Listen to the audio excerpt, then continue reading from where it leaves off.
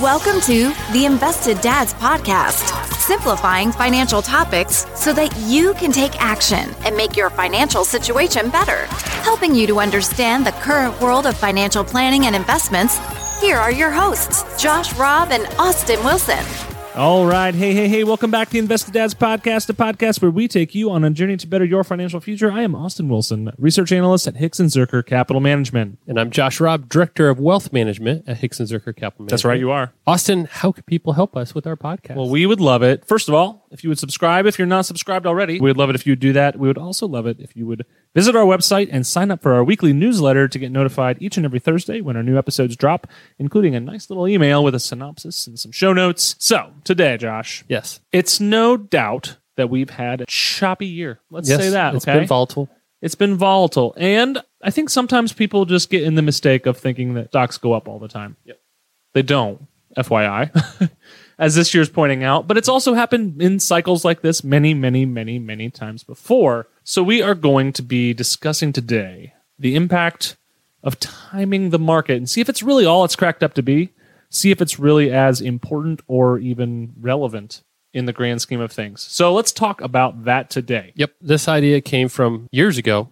Ben Carlson, who we had on. We'll link that in the show notes. It was a great one. He had written a book. He had written a book about those different bubbles and times where people were kind of tricked into investing. Cool stuff. On the show but notes. he had tweeted about this kind of idea. He made up a person, Bob, and kind of talked about them and their investment experience. Bob. And then CNBC had an article referencing that. We'll have that in our show notes too. But let me first describe Bob. Bob is the worst timer of investing. That's pretty bad. He's the worst investor in the world, okay? But he's actually a good saver when it comes down to things. And I wanted to simulate an average person. Bob says, I'm going to save $2,000 a year. And Bob's going to start when he's 16, right? He gets his car, he gets a job. What a guy. I'm going to start saving. I'm going to save $2,000 each year. And then every decade, he's going to add $1,000 to that savings. That simulates over time an increase in salary and increasing your savings. Yep. Something that we talk about all the time, okay? And he's going to work until he's 65. So works his whole life, retires at 65. The thing with Bob, though, is although he saves his money, right, consistently saves that $2,000 a year, he saves it in his savings account, bank account, just kind of sits there. He does not invest it until he feels really good about investing, right? And No, of course. Bob being the worst timer in the world, he times it in right before the market crashes. Every So single he time. builds up that money and then he puts in lump sums into the stock market, and we're just using the S&P 500 as a reference point. Right. But he invests it in big chunks right before the stock market has a downturn. That's really bad Yep. timing. It is very So bad. it's like if you look at the market cycle, like you're at the euphoria stage. Yes. And when everything feels like Growth. it can't, it's Yeah. just going up at all Yes. the time. It can't go wrong. What can go wrong? Yep. That he's is in. when he's putting it He's in. All of it. And for simplicity's sake, I just did the beginning of the year of a downturn year. I went backwards in time, used real historical returns of the S&P 500. And this is not total returns, but just price returns. Correct. Just want to point that out if somebody was really curious about all the ins and outs of what we're doing. Okay. So over his working career, he saves $211,000. That's $2,000 plus the increases So over that's time. his money. That's the money he saved. And then he periodically had invested that all the way up until, because we know there was a downturn in 2020, he invested a chunk. And then there's another here. This year, we had a downturn. And I had him retiring, and I ran it all the way through September 30th of this year. So this is like fresh, So- hot off the press. Not only did he do all that and bad time himself into the market, he chose the worst time to retire too, right after everything dropped. Okay, so just wanted to point that out. Bad Bob. Bad Bob. Did not do a good job. Okay, so we're going to talk about what does his portfolio look like? How can we learn from Bob? That's the things we're going to talk about. But I like suspense, Austin. I want to let the listeners think through this whole thing. Bob and his investing of the $211,000 over a 47-year working career, and think, how did that end up? While they're thinking joke? about it, I got a dad joke for you. All right. I like to take a drink right when you tell me, just so I might spit it out. Yeah. This is a funny one. All right. At least it is to me. What does a baby computer call his father? Ooh. I would say data. That's exactly right. I got it. Data. And then I saw another funny one. This is from menshealth.com. I don't know why they post dad jokes. Dad jokes They are must healthy, do. obviously. Dad jokes are good for everybody. So it's not more of a thought, more than a dad joke. But I only seem to get sick on weekdays. I must have a weekend immune system. A weekend. I like it. So that is pretty good. We're back to Bob. Bob. Bob's had a really unfortunate experience in terms of timing, but how has his investing career worked out in terms of actual dollars? Yeah. So I'd ask you your opinions, but you've heard me talk about this in the past. He put in a total of $211,000 of his own money over, again, that 47-ish years of investing from when he started working as a high schooler all the way through retirement. 65. Right. All right. When he retires, in the middle of this big downturn we're experiencing right now, September 30th, the market was down at that point, 20-some percent. Mm-hmm. He ended his career with over $1 million in investments. He was a millionaire. Despite being the worst timer of all time. Not only being the worst timer, he chose to retire when he lost about 25% of his value. Right. So it would actually be higher than that starting the year. But he had $1,108,030.89 to be exact. Who's rounding? Yeah, whatever. Again, we're just using price returns in the SP, and I was just timing in periodically. Okay. So that's pretty crazy. Yeah. And it averaged to be a 7% rate of return for him. When you look at his contributions in and then the ending value, you use the IRR calculation for that, and you get this fund. And that's a 7.1% just on price. Yep. So if you reinvested dividends, even more. Who knows? So wow. That is actually pretty impressive. He only invested right before downturns. Every time he put his money in, by the end of that year, the market was down and he had lost a good chunk of what he had put in and the value overall. But he had 47 years for that money from the very first, when he first started working. And technically, he started saving then. He actually didn't invest until a handful of years later when the first downturn was showing up. Either way, crazy to think about that this guy, when you look at that return, 7% is nothing to sneeze at. That's pretty good to have an average return there, being as bad as you were at putting the money in. Yeah. So I was actually surprised with that result. What does that mean? Where do you take that when you think about that? Yeah, I mean, it makes me think that when you're watching the news, say you're watching CNBC, so you're watching whatever business news channel you want to watch, a lot of emphasis is placed on short-term investing. A lot of emphasis is placed on, big stock sell-off or big stock rally or whatever, when might be true, it's just a very short viewpoint. And I think that one of the reasons that Bob was so successful was he didn't make a bad choice. In terms of he didn't sell when things fell apart. Yep.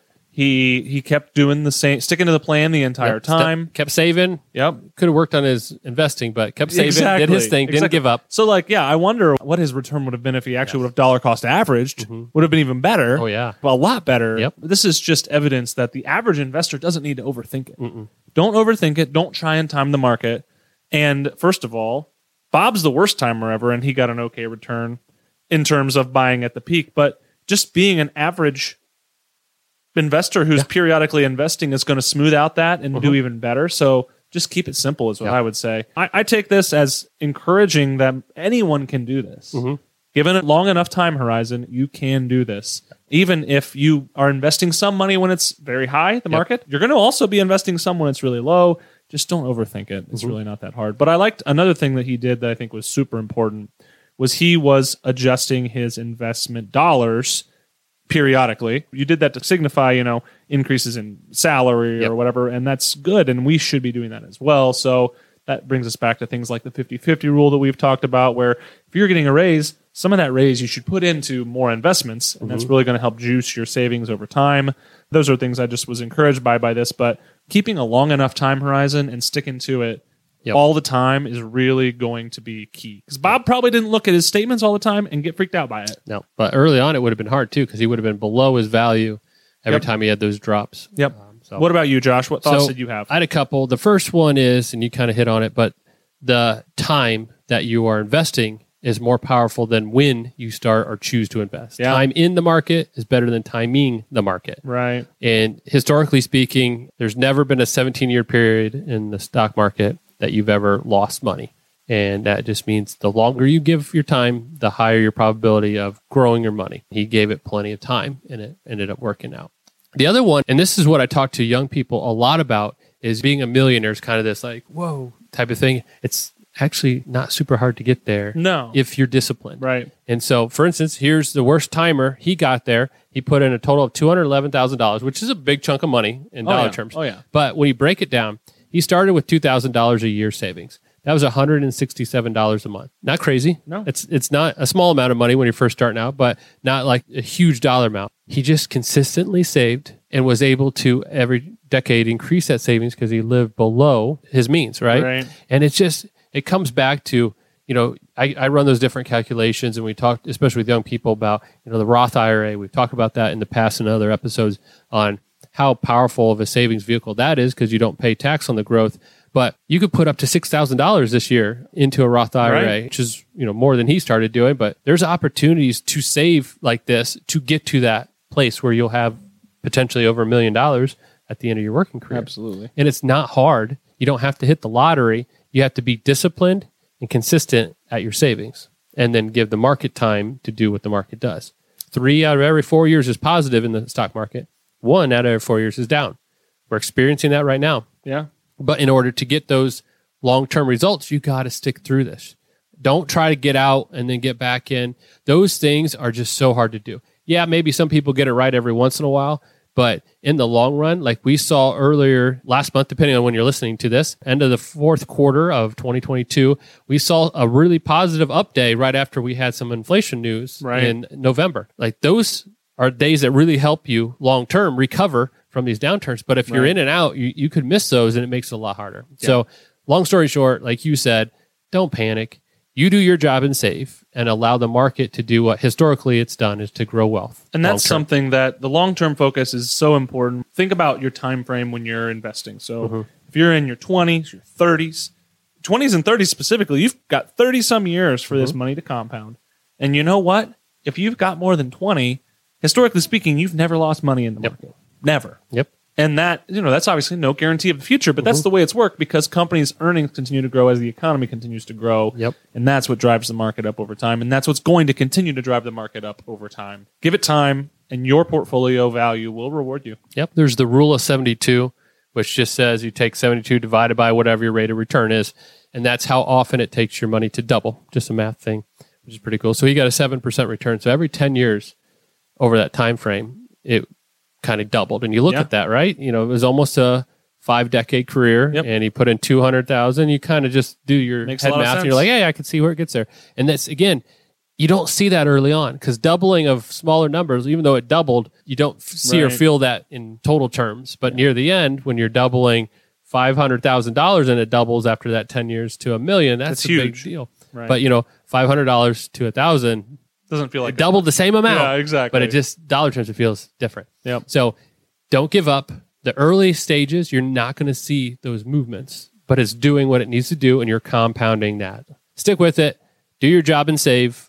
Market historically provides the best opportunity to grow your money. Yep. I don't see anything changing going forward. No. I think the stock market is still the best opportunity to grow your money. So absolutely, hopefully you're a better timer than Bob when it comes to investing. And like Austin mentioned, to do that, you just have to consistently add in and not try to pick a time. Absolutely. But regardless of how that works out, if you're like Bob and are consistent, it should help pay off long term. Absolutely. Please share this episode with any friends or family who might have been asking you. All people you know named Bob. All people named Bob. Well, these people may have been asking you, hey, is it now a good time to buy? Yes. Well, of course. If according to these numbers, it's not a bad time is a good time to buy. It's not a bad time to buy, right? Again, we'd also love it if you subscribe and leave us a review on Apple Podcasts or Spotify or wherever you are listening to this episode.